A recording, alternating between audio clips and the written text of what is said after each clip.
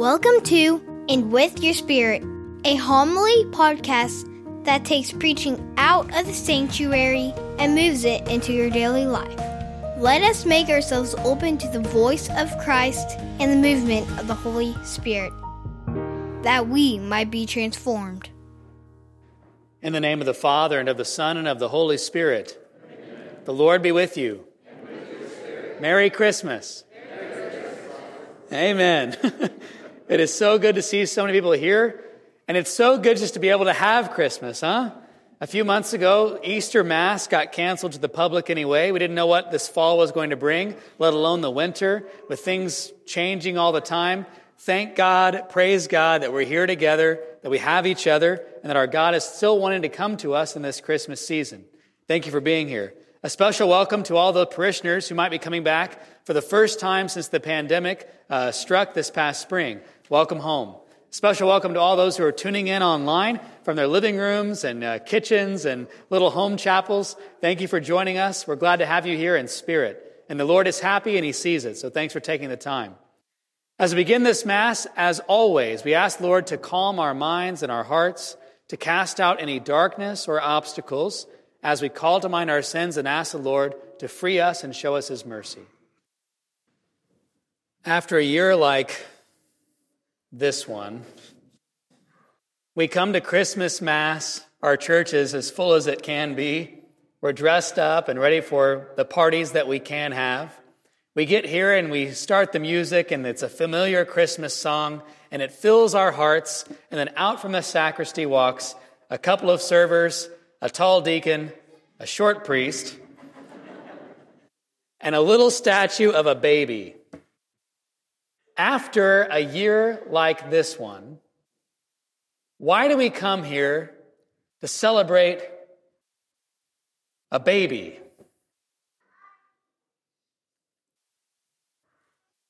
In 1988, just a few weeks before Christmas, a father was dropping his son off at school, like always, in northwest Armenia.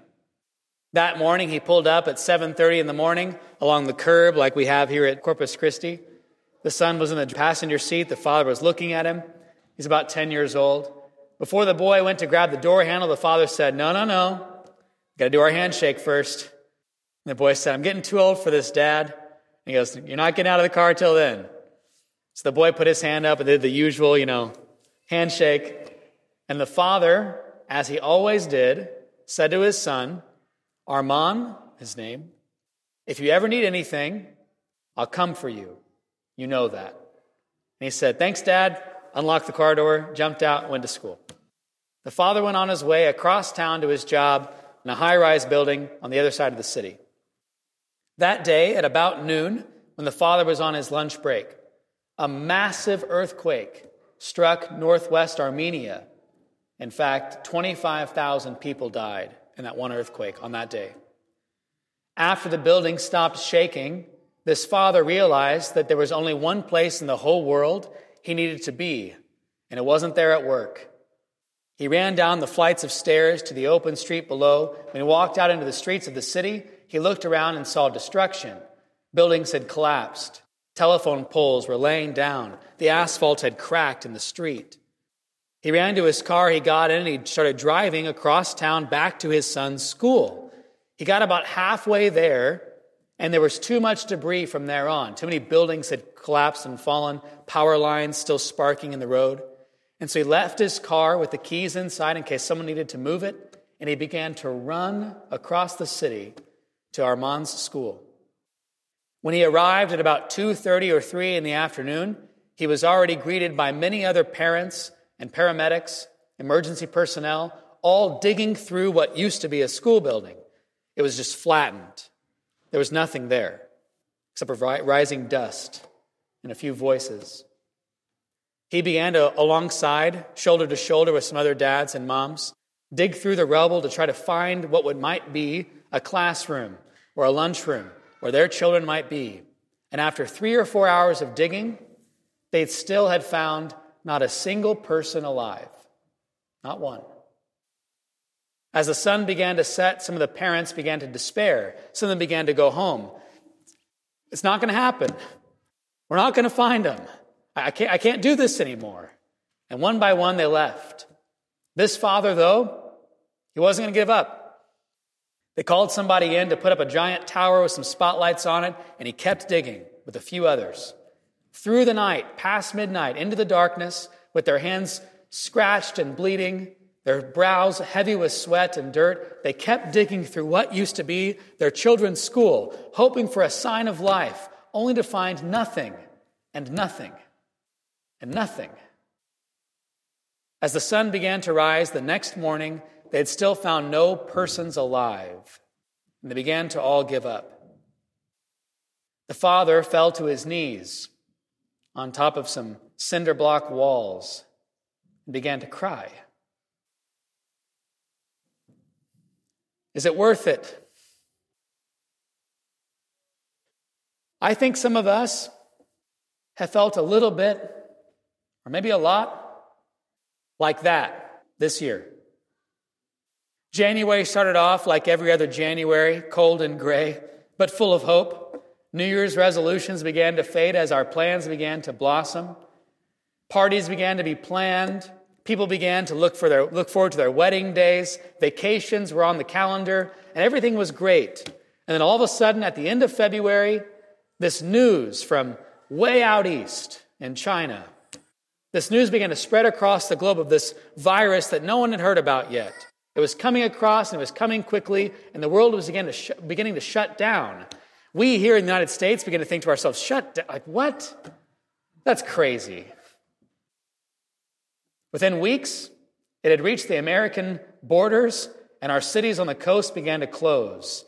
One by one, everything began to isolate, to be scared, and to close up. For us, it was a 2 or 3 week, however long it was, of an actual shutdown where we weren't allowed to leave, stuck with our family and maybe some friends. We were stuck inside, and everything got put on hold. In fact, most of our plans got postponed before they most likely got canceled after that. The whole world went from being a year of 2020 with all of these possibilities to being everything we didn't want it to be. And then on top of that, race riots began to be held in the streets. A political election I'm glad it's over. And one after another, thing after thing, 2020 presented to us all the things we didn't want. And after all of those things, after our parties got canceled and our plans got postponed, if not indefinitely, after funerals had 9 people at them, here, in this church, after people lost their jobs and kids couldn't hang out with their friends, after we stopped seeing each other's faces, after we stopped being able to visit anyone from the outside, after all of that, we thought, well, maybe at least at Christmas we'll get something, right? And here we are. And it's more than something. And yet when we show up today, we show up and we see a little priest come out with a little model doll, an infant. And we think to ourselves, I don't need a baby. I need a hero. I need a king. I need someone to come and end all this other stuff. God, I can't do this anymore, we say. I don't want something else to take care of. What I want right now is something to take everything else away. And God says back to us, that's exactly why I'm coming to you like this. If you've ever had a baby, and many of you have them right now, if you've ever had a baby, you know what having a baby is like. They command our attention. If everyone, or if at least all of you, is not focused on that little bundle of joy in your arms, they'll tell you. And if you lose sight for a moment, you might step on something that might make you fall or not see that they're about to spit up. Everything about a baby says, look at me. And you know how God came to us? Just like that. Our God came to us as an infant so that we'd have to sit down and shut everything else off and just hold him. Just look at him. Just pay attention to nothing besides him. Maybe in his helplessness, as we behold him, maybe in his helplessness we'll see the fact that perhaps he's not above ours. After a year like 2020, when everything has gone crazy and wrong, maybe the thing we need most right now is not someone to come in with guns ablazing, to sit on a mighty throne and authority. Maybe what we need right now above all is someone to come to us and to command our total attention. Someone who comes to us and begins to coo, and to make eye contact, and to warm our hearts as we hold him close, and to show us that nothing else matters. Pope Francis last year at his vigil mass for Christmas, he said this: God does not love you because you think and you act in the right way. He doesn't love you because your plans went as you thought. He loves you. Plain and simple. He just loves you. His love is unconditional. It doesn't depend upon you. How often do we think that God is good to us if we are good, and he punishes us if we are bad? Yet that's not how he is. For all of our sins, for all of the darkness around us, his love does not change. It is not fickle. It is faithful. I don't know about you, but I think that's what I need the most of in 2020 at Christmas. I need someone to take all of my attention away. And maybe it happens through an infant. That father in Armenia 22 years ago, he knelt down in despair because he thought perhaps all of his attention, all of his trying, all of his hope was lost. And just then a couple of other men came up and knelt down beside him and said, "Help us lift this wall, this cinder block wall." And so they all gathered around it, and they lifted up this giant piece of cinder block with some sheet metal on it. As they lifted this giant heavy wall up, they cast it down and it crumbled. And under that giant wall was a black hole in the ground, in the rubble, and a little bit of dust rising. That father knelt down to that hole and he yelled inside this little pocket. He said, "Armand, my son, are you there?" And he heard faintly a voice, his son's voice, yell back from that little hole in the ground, "Dad, it's me. You found me." And the father said, "If you ever need me, I'm always there for you. Hang on, I'll get a ladder, I'm coming down." And then he heard that son turn to some other people also in that little tent-like pocket and say, "You see, guys, I told you he'd come." Folks, take it from me.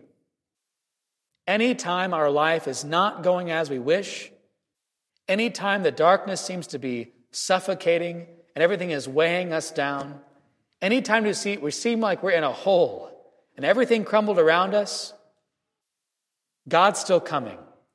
Trust me. I'm telling you, he will come.